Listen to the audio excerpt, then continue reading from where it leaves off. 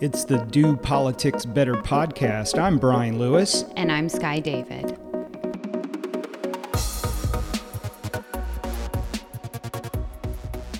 I am joined this week by our recurring co-host. What's your name? Brian. With Majority Leader John Bell. He makes his return to the podcast. It's great to be here. Love coming on the podcast. Love listening to the podcast. I get a chance to learn more about my friends that I serve with in the General Assembly. And so it's very entertaining. Well, thank you for joining me. And normally I listen and then call you and Brian and comment. So if he says anything that you want to disagree with, call him directly, talk to him about it. He's willing to take your comments. Yeah, I don't do the tweet comments back. I just pick up the phone and say, hey, look, that was pretty cool or not so cool. Did you think mine was not so cool? No, I thought you did a great job. Really? I thought you did a really good job. You were very interesting. I mean, nothing about you says agriculture, but the fact that I know that you were in agriculture, it makes me happy. Oh, I'm cooler. There's hope. The news this week, when I was taking a look at the news, a lot of the stuff is kind of updates on ongoing stories that we've talked about in the past. Let's kick it off. The Josh Stein saga continues. A couple weeks ago, we talked about Judge Eagles granting the temporary restraining order for Attorney General Josh Stein to stop that criminal investigation against him. Well, this week, that order is no longer valid and the case can move forward. What's interesting about this is that Stein appealed it on Wednesday and then the Democratic Party got involved. With all of that, the Democratic Party is saying that if he's going to be investigated, let's investigate O'Neill as well. And O'Neill was Josh Stein's opponent in the 2020 election. So they said, hey, if we're going to look into him, we should look into his opponent as well. Do you have any thoughts on that? I'll take the legal side out of it because that's your business. But I look at this from the political side. I mean, this is actually a multiple campaign ad, multiple mailer type deal. I mean, you got a sitting attorney general that's going into a criminal investigation, and it's no shock, no surprise to anybody that he's very interested in running for governor in 2024. And so, I mean, this is a lot of ammunition is used going into a campaign, and of course, depending on how this plays out, could be very hurtful for his chances. Yeah, it's also interesting. As the Attorney General, you are the person that is supposed to represent the state's laws, right? And if you're saying, hey, this law that's on the books, North Carolina's law, is unconstitutional, what does that say about your position on other laws? And I think that that's something that folks will look at as well. Well, and it becomes a major campaign issue. If you look across the country right now, there's a lot of focus on district attorneys and attorney generals that are either abusing power or not doing anything. Mm-hmm. And so there's been a big push on the conservative side with the Republicans to really try to highlight these folks. You saw what happened in San Francisco with the recall of the district attorney, and there's other recalls going on across the country. So people are really focused on what attorney generals and also district attorneys are doing across the state. And if you got somebody that's had some issues like this, it could be exploited in the campaign, and I'm sure it will, regardless of what happens. I also think that people think that Josh Stein is the presumptive Democratic nominee for governor, but with this, there could be a possibility that someone would challenge him from the Democratic side in a primary and use this against him. Yeah, as of right now, I don't see anybody on the Democrat side that will step up and challenge him. If you look at the way the Democrats recruit their candidates, traditionally the Attorney General serves, and then once that term is up, then the Attorney General runs for governor. That's what Governor Cooper did. That's kind of the trajectory they put people on. But he is the front runner. I would say that he is the Democrat favorite right now, and this could be very interesting moving into the 2024 elections.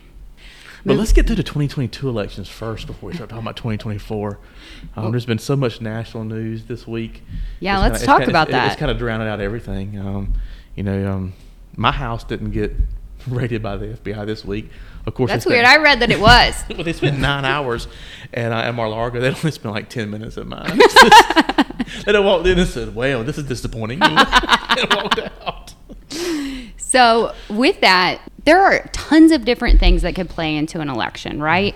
And we all know the midterm after the president is elected is a bad year for that president's party.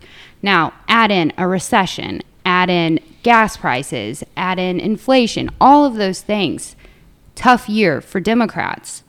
But then you have the abortion issue, and then the Mar-a-Lago raid really seemed to fire people up. How do you think all of this is going to play into the election? Well, let's just start with gas prices and inflation. It's not coming down. I know the Biden administration got there this week and said we had zero inflation in July.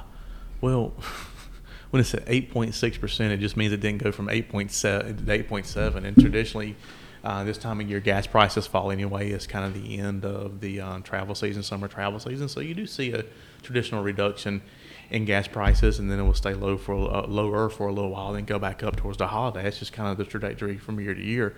And so they took a victory lap on this, and it's not a victory lap.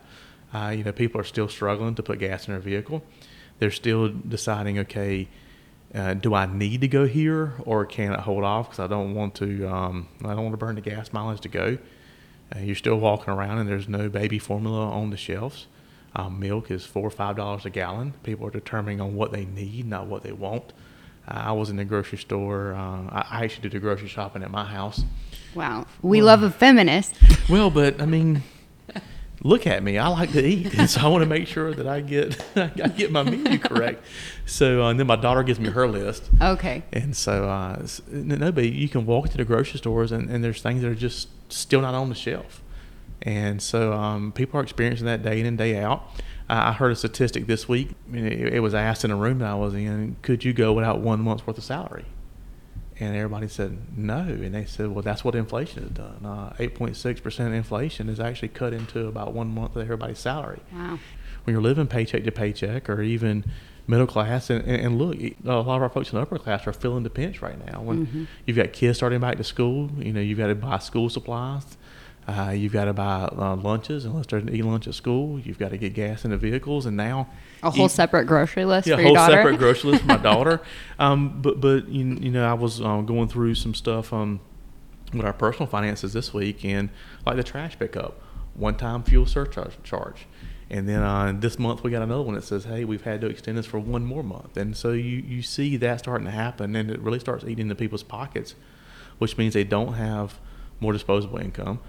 If you look around the country, we're still having trouble hiring people, and the businesses that are hiring people now have a lot of them have inventory backlogs, and so that means they're not getting their products out. So when do the layoffs start? Because that's what happens next. And so it's a scary time right now, but it's one that I hope Congress and our president can figure out, because at the end of the day, I'm not on their side of the aisle, but I do want what's best for our country. If you were looking into your crystal ball for the 2022 midterm election, what do you think the number one issue is going to be?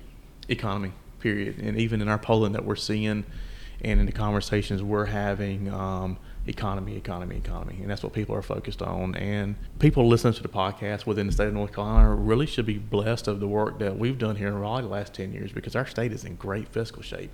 A lot of those states wish they could be in the same shape we are. But at some point in time, this economic downturn is going to hit us as well pretty hard at the state level.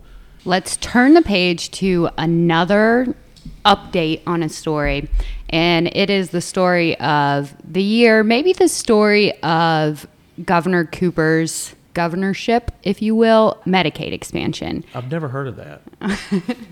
Well, I don't have time to explain it to you. I told you you're going to fail this test. Yeah, I've already failed. I failed when I walked in the door. At least the bright spot is I got here on time. You did. You were early, actually, weren't you? I was like 5 minutes early. So. Wow, congratulations. But, I would have got here. Snaps for you. Yeah, I would have got here sooner, but license plate 13 passed me from the Senate, which is Danny Britt, and so he kind of cut me off to make sure I saw him. so I waved at Danny Britt. As I was coming to Raleigh, I was taking my time. You get an extra gold star for working him into every podcast. Exactly. Winning. Brian would be proud. Yeah, he would. We'll talk about Brian later. It's not his time yet.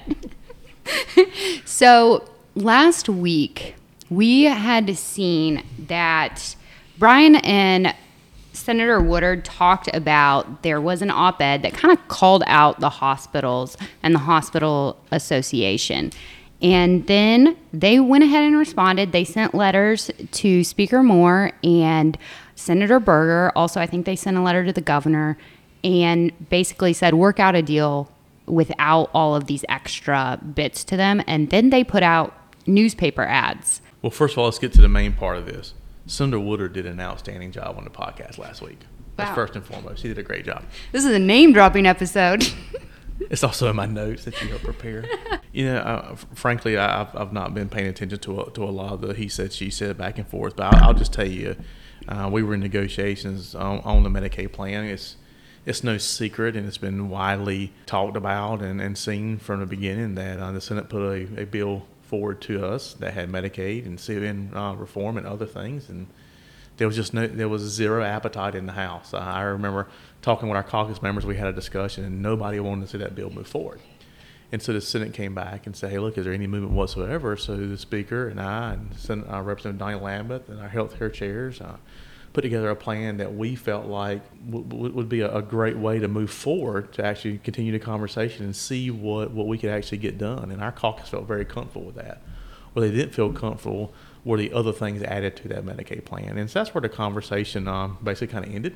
I hope the conversation can continue. So do you think something will happen by the end of the year? If, again, we're just magic balling everything. So if I had a magic wand. Okay, you're not the guest, sir. You're the co-host. Now, calm down. Go back to your outline. Go back to my outline, my agenda. There are conversations that have continued, and maybe we can get something. I would say that both chambers right now and the governor are really focused on the upcoming election. It's getting crunch time there. And but I do hope we're able to get something done, hopefully by the end of the year, if not moving into the 2023 session. So last week we talked about our good friend Sky David and her career, and Senator Perry sat down this week with our good friend Brian Lewis to talk about his experience in the lobbying world and where he came from and where he's going. The Do Politics Better podcast is supported by the North Carolina Travel Industry Association. Founded in 1955, NCTIA has a distinguished history of partnering with the North Carolina General Assembly to strengthen and preserve tourism in North Carolina. Visit nctia.travel for more information on how you can support your local tourism destination and the thousands of North Carolina jobs it creates. Let's start off by giving your listeners, now I guess they're my listeners too. I may take over this podcast, but tell our listeners a little bit about your background so they get to know more about you. Like, whatever you're comfortable with, where you were born, educational background, family, how do you like to spend your time? Just start rambling. And if you go on too long, I'll give you the sign. So I was born in Duplin County, Kenansville, North Carolina. Lived out on Highway 24. My mom was a cosmetologist. She went to James Sprunt Community College. My dad was a Vietnam War veteran. He worked at the local Tasty Freeze. He worked in the hospital as an orderly and lived there with them and my younger sister up until about 1977. We were there for 6 years. My mom and dad split up, and we went to go live with some relatives for a while. Then we started this journey, Senator, through eastern North Carolina. I like to tell people, we put the mobile in mobile home. I mean, it's one of those things. Lived in Kinston for a while, lived actually up in the Tidewater area near Currituck County, some in Virginia Beach, but ended up in the Triangle when I was in the 8th grade. We lived in Apex, we lived in Garner, we lived in Wendell, Knightdale, Johnston County. Again, mobile and mobile home. I mean, were you in an RV? It sounds like It's one of those things where you know this. You own the mobile home, and then the guy who owns the land you're renting from, they up the rent, so it's time to move, right? So you keep on moving. But yeah, I have a younger sister. She lives here in the Raleigh area. How much younger? Is she? She's 5 years, 5 years younger. So when did you come to the Raleigh area? It was 1984. We came to live with my grandparents. They lived out in the Pittsburgh area, Chatham County. My grandmother was very sick. She had ALS, and my mother was caring for her. We were never really in Raleigh. We were always kind of in the surrounding counties of Raleigh, and have been here ever since, except for a brief time when I left after high school.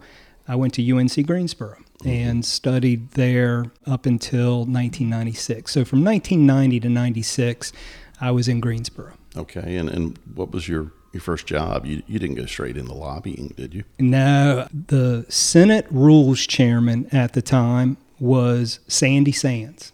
You know Sandy? Yeah, sure Yeah, do. he's a lobbyist down at the General Assembly. Sandy was running for Congress in 1994. I was called the Director of Field Operations. My real job was I was his body man. I pretty much drove him around the district. I tell folks I needed to make sure that Sandy was smoking Winston Reds when we were in Winston-Salem. It was the 5th district. It was a congressional district. And he needed to smoke Lucky Strike when we were in Reidsville. And so we were running for Congress that year against a little-known appliance salesman. His name was Richard Burr. Richard Burr beat Sandy like a drum in every county in 1994. Wow, that's interesting. So you did not go straight into lobbying, but you did kind of jump straight into politics. So I've heard you say on this podcast before, you like to spend time surfing. What else do you like to spend time doing? My kids are now in college. If you were asking me 2 years ago, it would be we love hanging out with our family, and we try to do as many family events as possible. We are now empty nesters. We spend a lot of time at Carolina Beach. Most weekends we try to get down there, and I love it for several reasons. Primarily, people don't really talk about politics at the beach the way they do here. Like, I feel like in my neighborhood, we're surrounded by folks who are asking me questions. I don't even tell people I'm a lobbyist. Yeah, I wouldn't if I were you. So what led you into lobbying as a career? What brought you into this field? After Sandy lost in 1994, I was done with politics. That was a heartbreaker. I didn't know we were losing until Sandy called Richard Burr and conceded the race. I thought I was going to Washington, D.C., and I was going to work for Congressman Sands. And I told Sandy, I'm out. This isn't the life for me. This is terrible. I remember crying that night. It was just so bad. I went back to graduate school and was just going to kind of refocus my life. I thought, I'm going to work in the nonprofit sector. And I did. I pursued that and became pretty good at fundraising. Back in, I believe it was 2000, the General Assembly was running a huge surplus. I think it was like $1 billion, not by today's standards very much, but back then $1 billion extra was pretty good. And I was doing fundraising, and some of the groups I was doing fundraising with said, hey, why don't you go down to the General Assembly and see if you can get some of that cash for us? I was like, well, that's fundraising. I think, I can do that. I didn't even know what I was doing. I was just meeting with anyone whose door was open. We got some appropriations for some of the nonprofits I was working with. I'm like, this is a lot easier than sitting down with somebody and asking them to write a $50 check or a $100 check. Like, I just come down here and ask for $50,000. Caught the bug. Thought, this is good. Well, believe me, having been a freshman lawmaker, we know how easy it is for you lobbyists to get money in the budget. We're just, all the freshmen and me, I'm still trying to figure out how to make that happen. So that's not true. I go to you to help us get money, but I'll tell you this. I have learned since that not every year does the General Assembly run surpluses. Yeah, so you got into it seeking appropriations for different organizations, just kind of blossomed from there. Did you immediately go out on your own, or what did you do? My first full-time lobbying job was for a child advocacy organization called the Covenant with North Carolina's Children. My day-to-day job was to go down there and advocate for children and to get appropriations, to get policies passed. And that was around the early 2000s when I was, again, down there every day. Mm-hmm. Tell me about going out on your own as a lobbyist and how that feels, starting your own business. It was scary. From the Covenant with North Carolina's Children, I worked for the North Carolina Association of Educators, and they recruited me. Actually, they recruited me because I was running some bills that they didn't like. I had this idea back then that money should follow the kid. Yeah, it was And what I was working on in particular was students being suspended from school. And I said, well, if you suspend these kids, the state has given you $5,000 to educate that kid. Right. You're sending them home. Shouldn't we put them in some sort of alternative education? And the NCAA was like, no. We budgeted for that. That money needs to stay here. Anyway, I was running them around the building so much. I had the Black Caucus on my side. I had Skip Stam on my side, and we were just running them ragged. I guess the best way to beat me was to invite me in to work for them, and I did. And I thought it would give me a great opportunity to learn about the political side of lobbying. When I worked at the Covenant, we didn't do politics. It was just straight up, hey, I'm here for kids. I wanted to learn about the political side, PAC giving. I got in there, and I felt like I did a good job for the organization. But on the flip side, when the General Assembly flipped in 2010 and Republicans took over in 2011, I found that I was no longer lobbying. My job was to be political. I remember having a conversation with then Speaker Thom Tillis. We were at odds because my client, who I worked for, did not like him. Was that the hot mic room? Is that where the hot mic took place? The hot mic was about NCAE. Yeah. And I remember Senator Tillis, then Speaker Tillis, came up to me one day and he said, Brian, you're going to have to decide. Do you want to be a lobbyist or do you want to be a political hack? Because you got to make a choice. You come into my office, you ask me for something. You haven't even left the room, and I look on social media, and I'm getting blasted by your client. And I made the choice to leave and go out on my own because I wanted to be a lobbyist. I went out on my own January 1st, 2014, and we're going to do politics my way. I remember sitting with my wife, and I had 0 clients on January 1st, 0. And she said, well, this is our savings. Mm-hmm. I have a job. She's a nurse practitioner. And she said, we can float this for a year. Worst case scenario, you get to surf a lot. Mm-hmm. Best case scenario, you get some clients. And, Senator, is one of those things where I didn't really have an idea of whether it would work or not. Put our money up. I didn't get paid for the first year. I remember Senator Tommy Tucker told me when I told him I was going on my own, he said, well, the thing about opening up your own business is that you're the last to get paid. Mm-hmm. That is the truth. Right. Since then, I've been able to draw a paycheck, and we've expanded staff, and I've got Sky David and Christy Jones working with me, and it's great. Right. So, starting out, I understand you had a little bit of a safety net with the wife's career, but man, you tell me of any fear of failure? I mean, were you knocking your knees together every day, wondering when you'd get that first client? How long did it take you to get a client?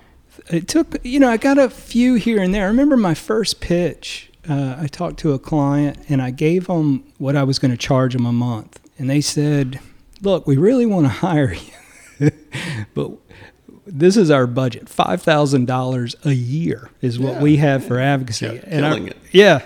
And Senator, I had no clients, had no reason to go down the General Assembly. We shook hands, and I said, you've got a lobbyist. Mm-hmm. And it took me about 2 or 3 months, and then the phone started ringing. At the early stage, you just take what you can get. I remember having some conversations like, this is what I'm going to charge you. In exchange, don't ever tell anyone what I'm charging you. I mean, cash flow is the name of the game, right? Yeah. And pride can go out the window when you have bills to pay. Yeah. Yes, I can appreciate that being very scary. Mm-hmm. So you get into lobbying as a career, you're moving down this road.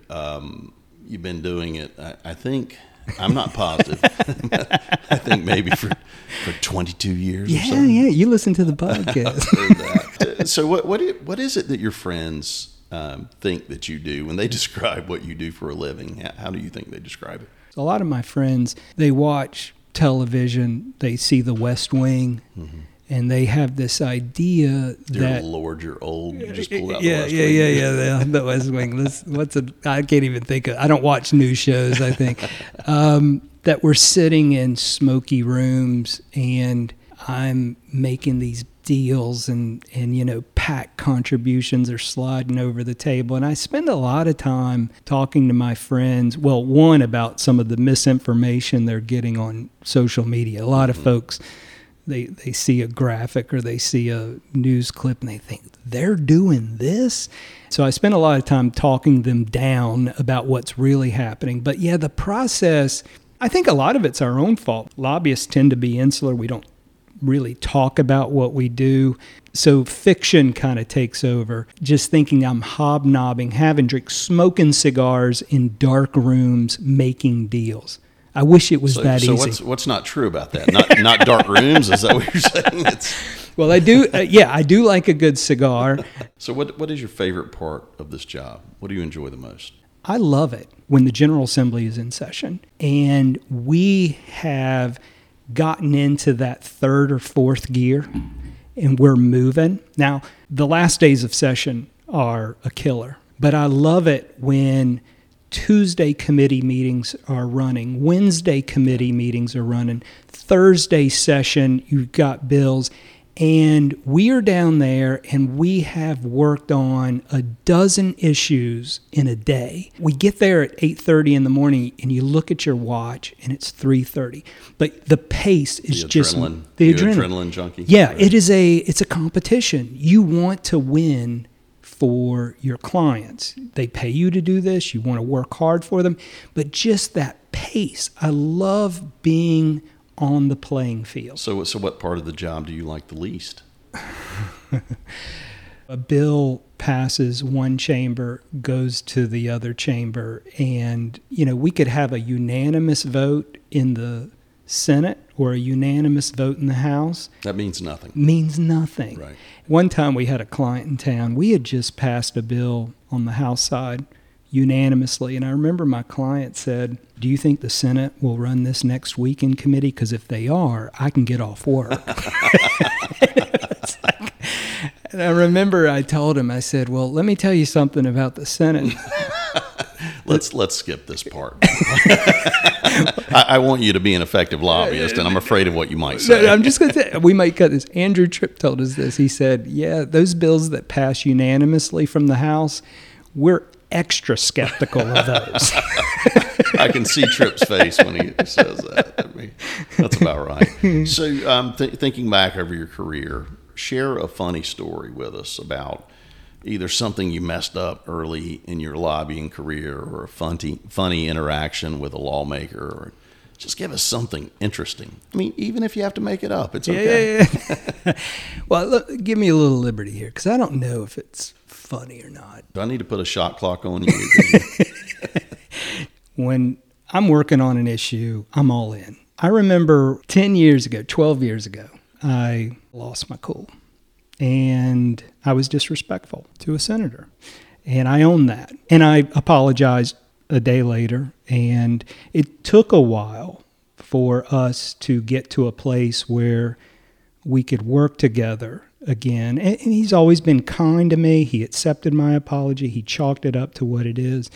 But I messed up, and I regret that to this day. There is a lesson to lobbyists out there, or anybody. It takes a long time to build a reputation at the General Assembly as someone that legislators want to work with. A split second can really put you back. I mean, so what you do? You show your butt? You loot? I mean, what? Come on, there's got to be a story. I use words I should not have used to anyone. What happened was I was talking about some legislation that he was running that I had some problems with, and I was giving him the case as to why he shouldn't run the bill. And he brought out of his drawer some direct mail that my client, NCAE, through an independent expenditure, had run against him in his district. He had just won his race. He was a freshman, and he was laying it out. And I was, I don't want to say offended, but it was not a good day for me. Yeah, it was not my best day. I tell folks, I tell this to my kids, I say it to anybody, don't hold me to my best day. Don't judge me by my worst day. And that was my worst day. Yeah, I would have invited you to leave. But see, I'm a pretty forgiving person, so I would have ultimately forgiven you. I mean, I'd have gotten a pound of flesh, but I'd have forgiven you for it. Yeah. And again, I'll just say the senator he's a great guy. We're going to have him on the podcast. We're going to talk about this. Since then, I've done some work with some clients, and he's really delivered again. He was Legislator of the Year, I think, back in 2016. And that sounds like a mate right, by the way, just so we know what's going on here. Senator, if I could, I get asked a lot about New Frame, about the hashtag Do Politics Better, this podcast. A lot of people don't know this, but it was that day in 2011.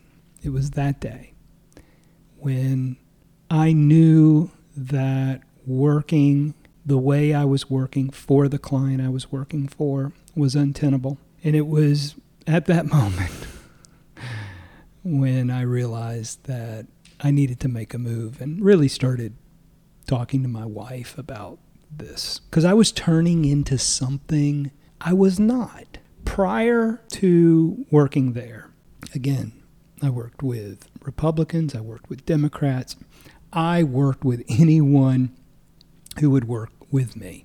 And starting this firm, doing politics the way I want to do it. I mean, one thing we get to do is tell our clients how we're going to do the work. And the Do Politics Better hashtag, everything I'm saying comes from my personal experience. That's what it's all about.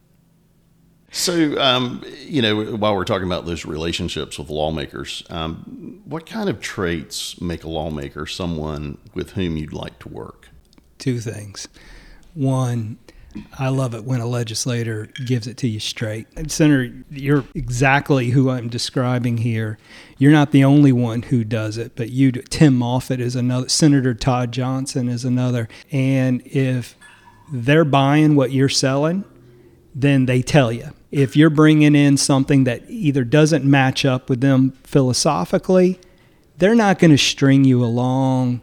They're going to tell you, yeah, you need to go somewhere else and shop this bill. And maybe they'll even tell you who you should go to. Like, hey, I think Representative so-and-so is the person you need to talk to. But one thing I don't like, and this leads to my second point, is like, don't just file a bill. Because if the bill's filed, we want to work that bill.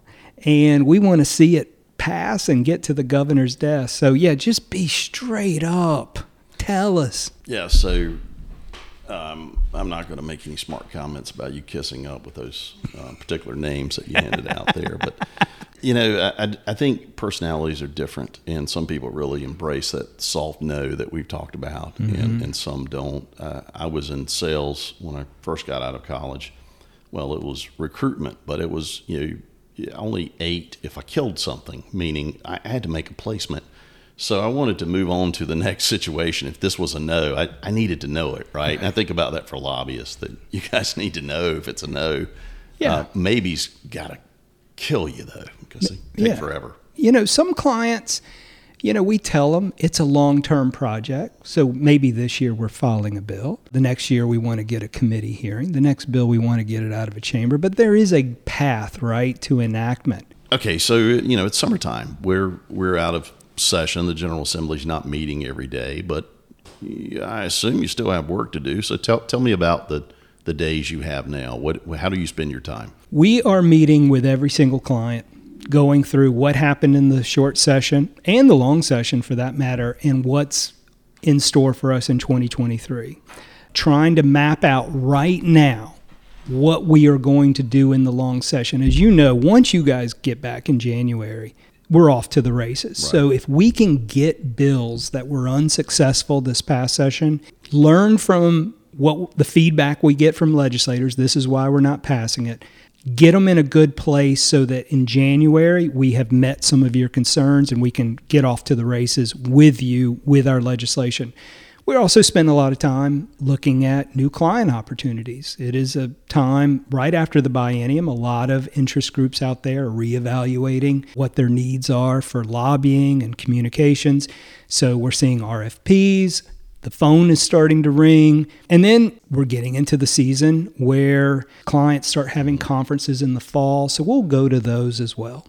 So, it is very important. I've just noticed while we've been talking that I have failed to mention my good friend Danny Britt. And I just wanted to bring him up so he would be included in this podcast. So don't edit this out, whatever you do.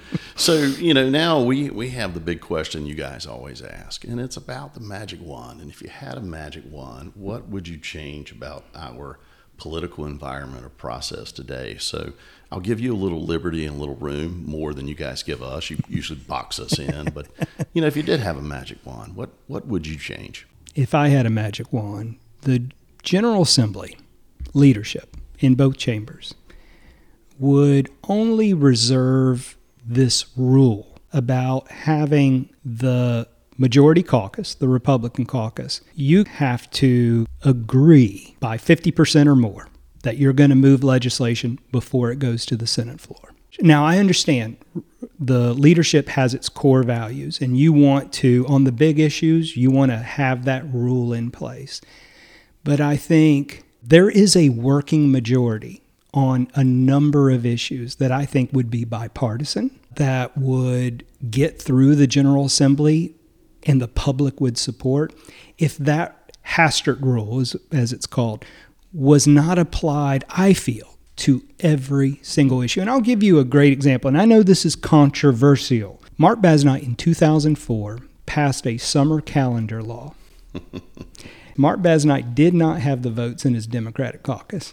He goes to the minority leader, Senator Phil Berger, and he says, I'm trying to get this calendar law. It protects summer for tourism. I'm trying to get this passed. And Senator Berger, from what we understand, thinks we should start school after Labor Day.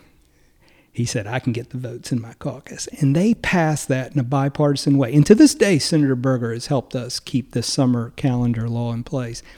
I think it was good policy for the state. I know you may disagree on this, but I think if we did more of that, we did see it on one bill this past year on the Senate side. Let's do more of that. Yeah, so I'll give you my opinion on that. I think that, we elect our leaders and they get certain implied decision-making abilities.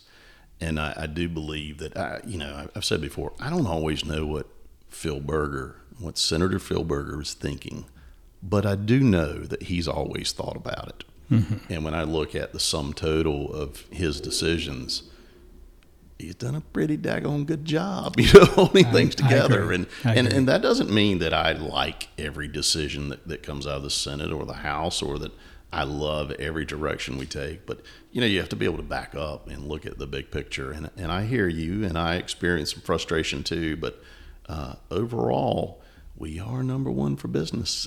I agree. So a lot of good decisions come out of there, but I understand the frustration. You would probably have more do politics better moments if you just said, hey, what's our working majority on this issue? Mm-hmm. Yeah, no, well, good thoughts.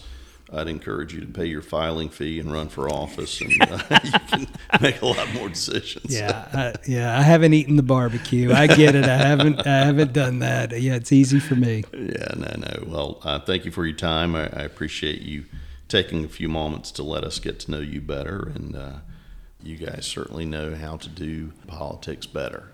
Thank you. Thank you, Senator. The Do Politics Better podcast is sponsored by the North Carolina Beer and Wine Wholesalers Association. Beer and wine distributors in North Carolina are family-owned companies that directly employ more than 5,600 men and women across the state. The North Carolina Beer and Wine Wholesalers Association works with the General Assembly to develop alcohol policies that ensure fairness in a competitive marketplace and promote responsible behavior. Visit the North Carolina Beer and Wine Wholesalers Association at ncbeerwine.com for more information. That was fun to listen to Brian's story. So I was here when Senator Perry was interviewing Brian, and at one point he was like, do I need to give you a shot clock? The difference between me and Brian is that Brian loves to talk. Yeah. I'm less of a talker. And Senator Perry likes to talk too. Yes. He gives me a hard time. I'm actually going to miss Senator Perry when because he's leaving Wayne County. So with the redistricting, he now gets Lenoir and Beaufort and Craven. And so I've had a good time working with him the last couple of years as my senator. But the best part is he won't be my senator, but he gets to still be your friend. Be my friend. Well, that was so heartwarming. Yes.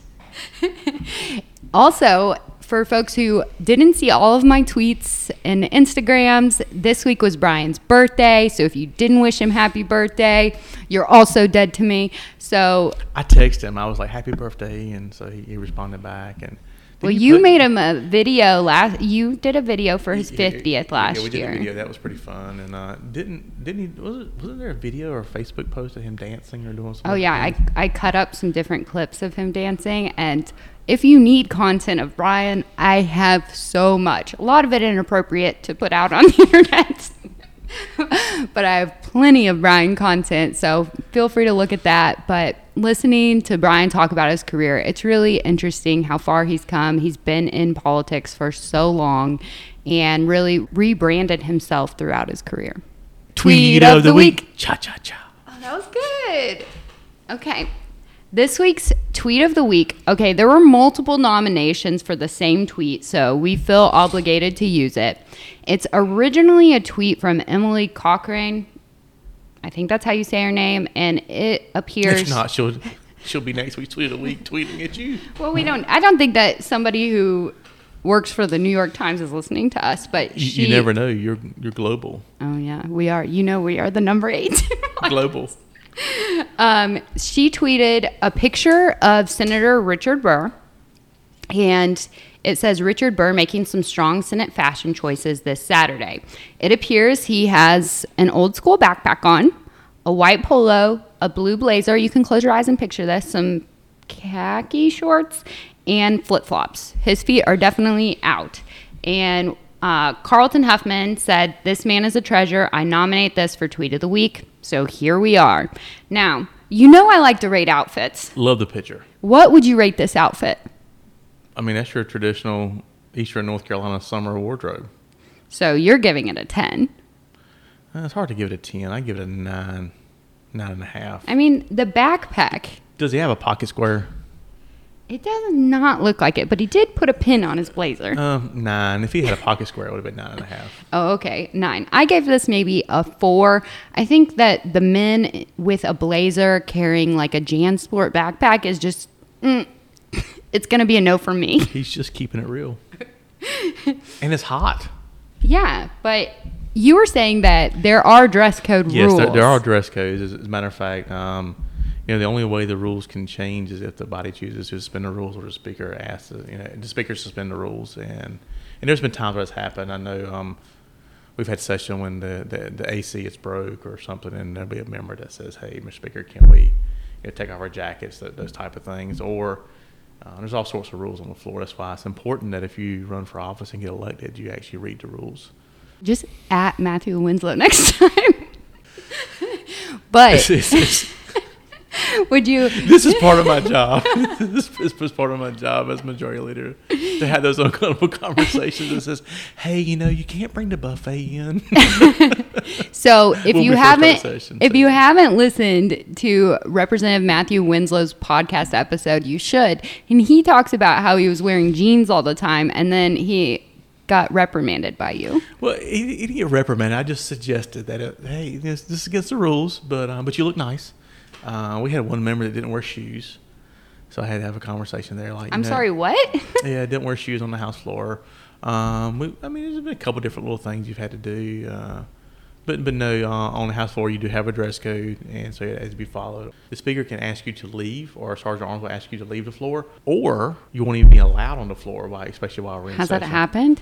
I think so. I think it was one time I was running the session, didn't have a tie. It was you? It was a skeletal session or something. I can't remember. I had to go grab a tie real quick. It was one of the skeletal session running in. So, what you should do if they're going to have votes on Friday, like the last day of session? It should have been a casual Friday. No. Why? That could be bad. Because everybody's definition of casual is different.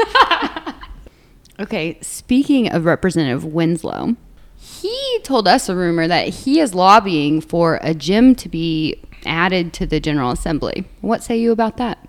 I mean, it'd be nice, but I've not talked to him personally about this, but I know a lot of people in the past have talked about having some type of gym or little lounge facility down in the bottom of the LOB. If you could make one major upgrade to the General Assembly, what would it be? It's kind of a magic wand. So if I had a magic wand. You can't see me rolling my eyes, but She proceed. rolled them. She rolled them. Go ahead. I always thought it'd be pretty neat over where was it, the little burger place? Pharaoh's, where Pharaoh's used to be. Oh, yeah. Yeah, and to have like some type of little bar and grill over there. It'd be a great place to hang out, have people be able to have little private meetings one-on-one. Good place to gather. And then we have a lot of organizations that come through and have receptions, and receptions could be there. It'd just be kind of a nice little place to get to know one another. Brian always. Like Cheers, Oh, wow. where everybody knows your name. You don't feel like the Longleaf is kind of like that?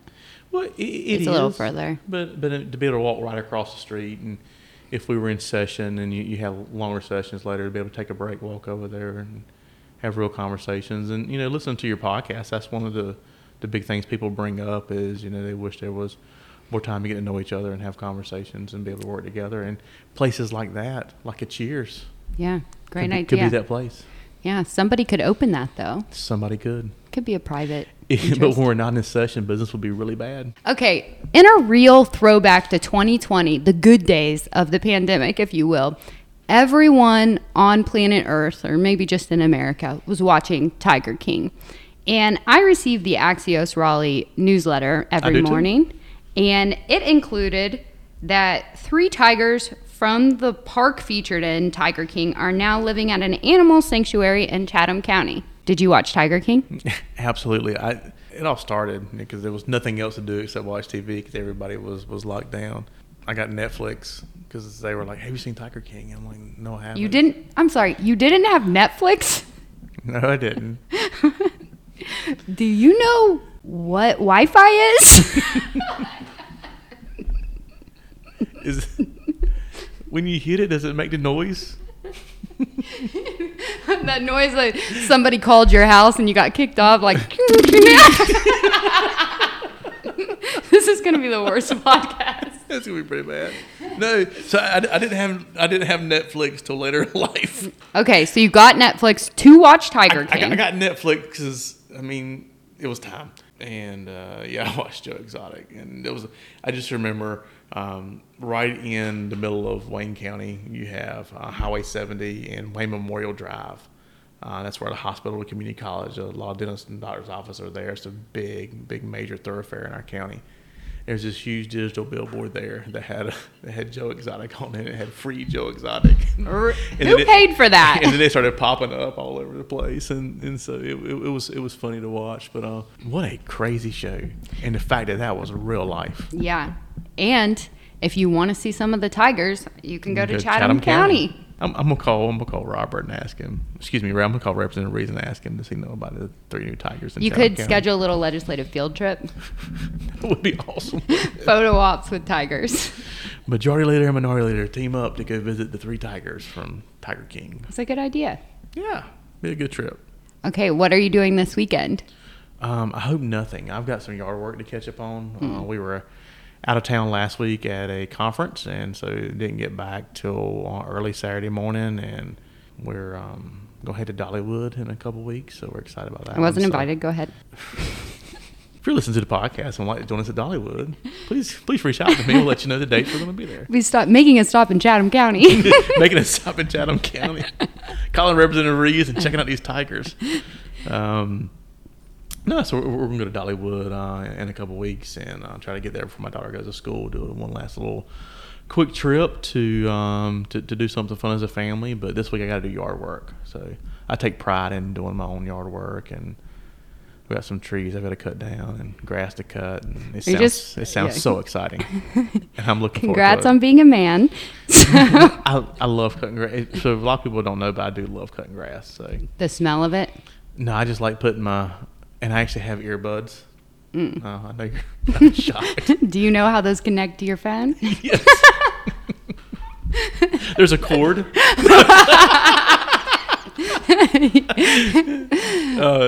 So yeah, I get on my lawnmower and just it's a good time for me to listen to podcasts like this or listen to music and cut grass. If you too thought that this episode went off the rails, you can contact Majority Leader John Bell about it because I gave him an outline and he refused to read it. So, do you have any parting words? Yeah, Brian is back next week.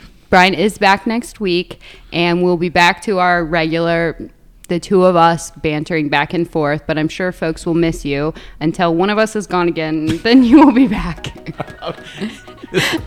This episode's going to have such low ratings, I'll never be asked. They'll be bringing Senator Woodard back, or Senator Perry, or even Danny Britt. They'll bring him back to the interview podcast. But no, I've had fun laughing with you and talking about the issues and learning more about Brian and his career. And, just as a great podcast, it's got a good following, and it's something I look forward to listening to every week. And so I was excited to be a small part of it. Thanks for listening to the podcast. As always, we would love it if you shared with your friends and colleagues, if you took the time to subscribe to it on whatever platform you listen to, give us a 5-star rating.